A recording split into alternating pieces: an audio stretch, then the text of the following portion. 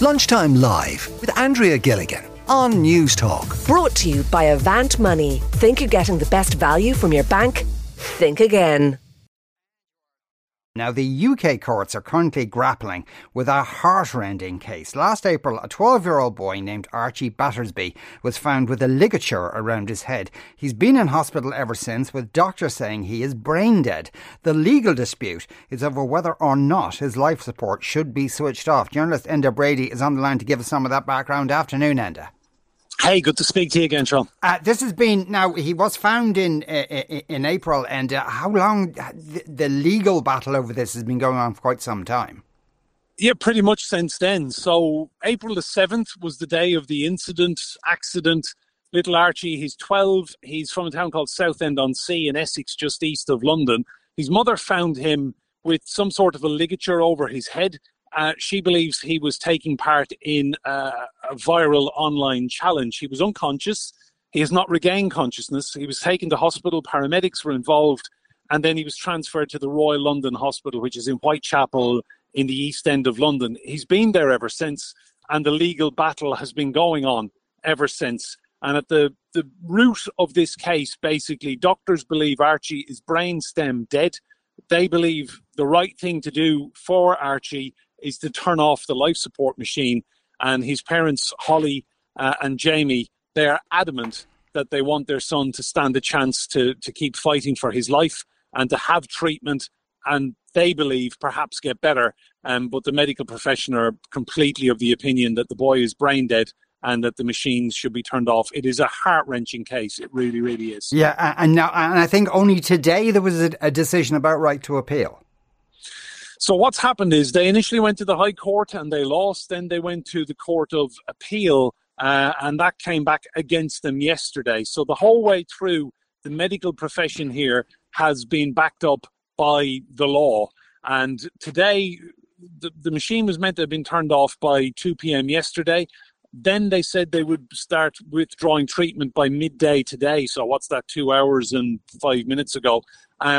Now the parents have gone to the Supreme Court. So they're working their way up with an appeal to the Supreme Court. They're working their way up the layers of the law.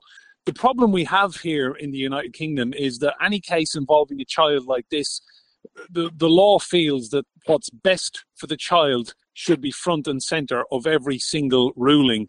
And the judges quite obviously agree with the doctors so far. But his parents are adamant. Once he keeps with his heart still beating, they will keep fighting for their son. And thanks a million for that. We're also joined on the line by QC and legal commentator Joshua Rosenberg. Good afternoon, Joshua. Hello, Sean. Good afternoon. In a case like this, Joshua, how does the court determine what's in the best interest of a child?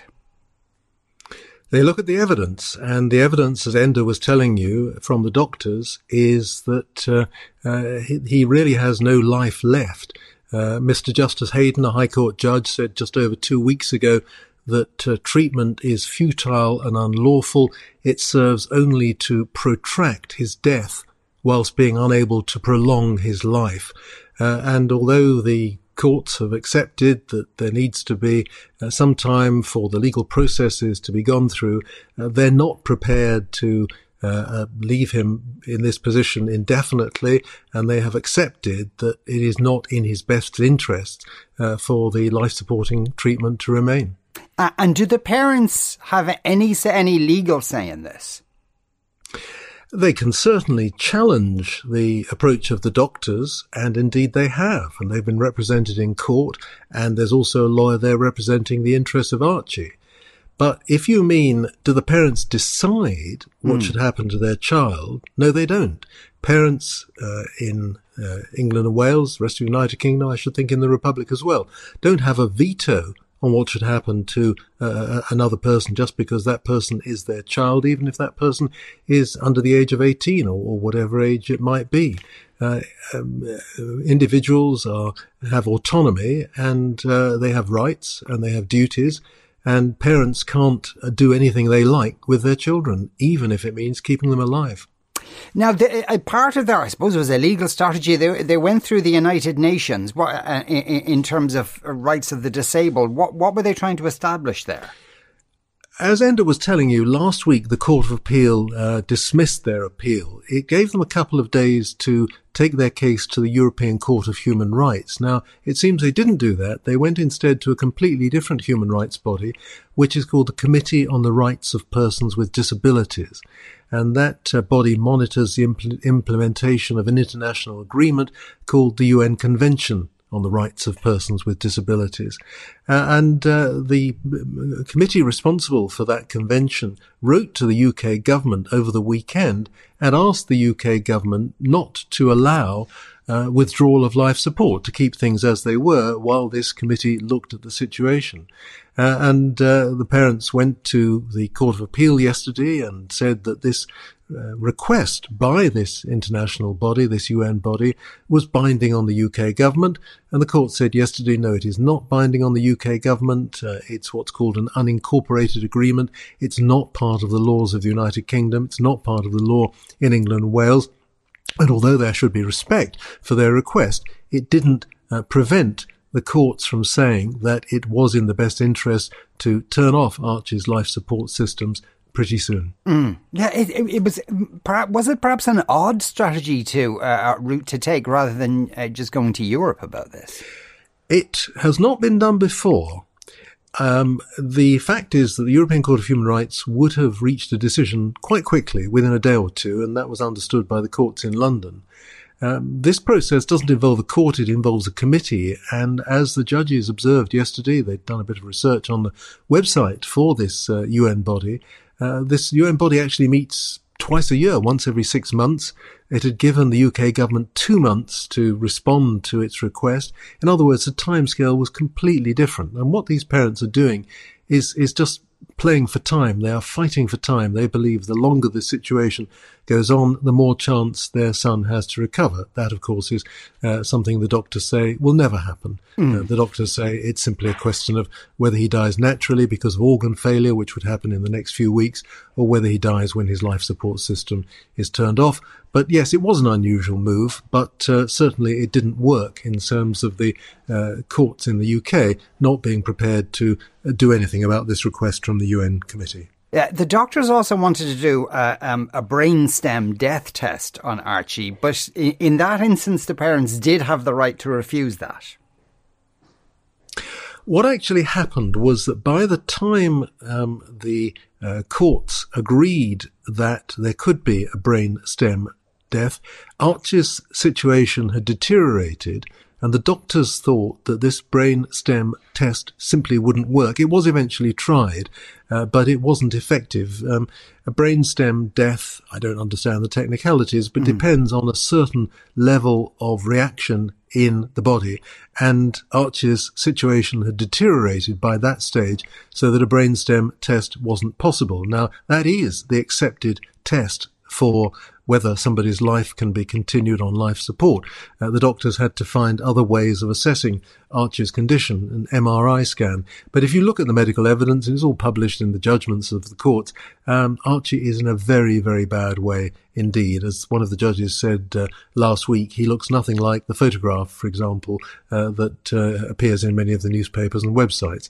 He's really very, very ill. And as far as the doctor's concerned, he's simply not going to recover. Yeah, and Archie's legal representative, what are they arguing? They agree with the hospital. There is a person known as a guardian who represents the interests of a person under a disability, like a child, like a patient.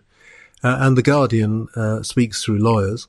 And the guardian, in this case, said yesterday to the Court of Appeal that they accepted the views of the hospital trust, which was that the law did not allow this UN body to intervene, and that it was appropriate for the doctors to turn off Archie's life support. Indeed, that was in his best interests. Is there much precedent for this kind of thing in the UK? There are cases like this. There was a case 5 years ago of a little boy called Charlie Gard, who was born with a terrible illness, which meant that his brain simply shriveled away. There have been other cases. There was a boy called Archie Evans a few years ago. There was a football fan called Tony Bland, but he was in a very different medical situation. But of course, these are the cases that come to court. And there are many other cases that we can assume that we never hear about because the parents, however dreadful this must be for them, accept the reality and accept the advice of the doctors and accept that the doctors are trying to do their best for their patients and accept that if there's nothing that can be done, there's no point in prolonging death if you can't preserve life. Yeah. Now, so what's the likely timescale now on the latest appeal? Well, as Enda told you, we heard from the UK Supreme Court nearly 2 hours ago that Archie's family had lodged an application for permission to appeal, presumably just before that deadline of 12 noon. The judges said they are aware of the urgency of the situation. They wouldn't be holding an oral hearing, but 3 justices of the UK Supreme Court would be looking at the written submissions made by Archie's parents' lawyers, and they would be considering their decision, and they would announce it. We don't know when, but I would have expected it to be later today. Right. And in that instance, does something new have to be presented to the court? Yes. You have to show the UK Supreme Court that this is an issue of wide general interest.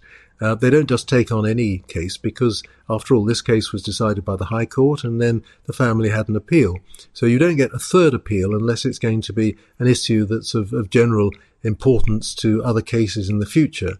And we also know that the parents made an application to the Supreme Court at the end of last week. And that was turned down. Again, they wanted more time. They wanted the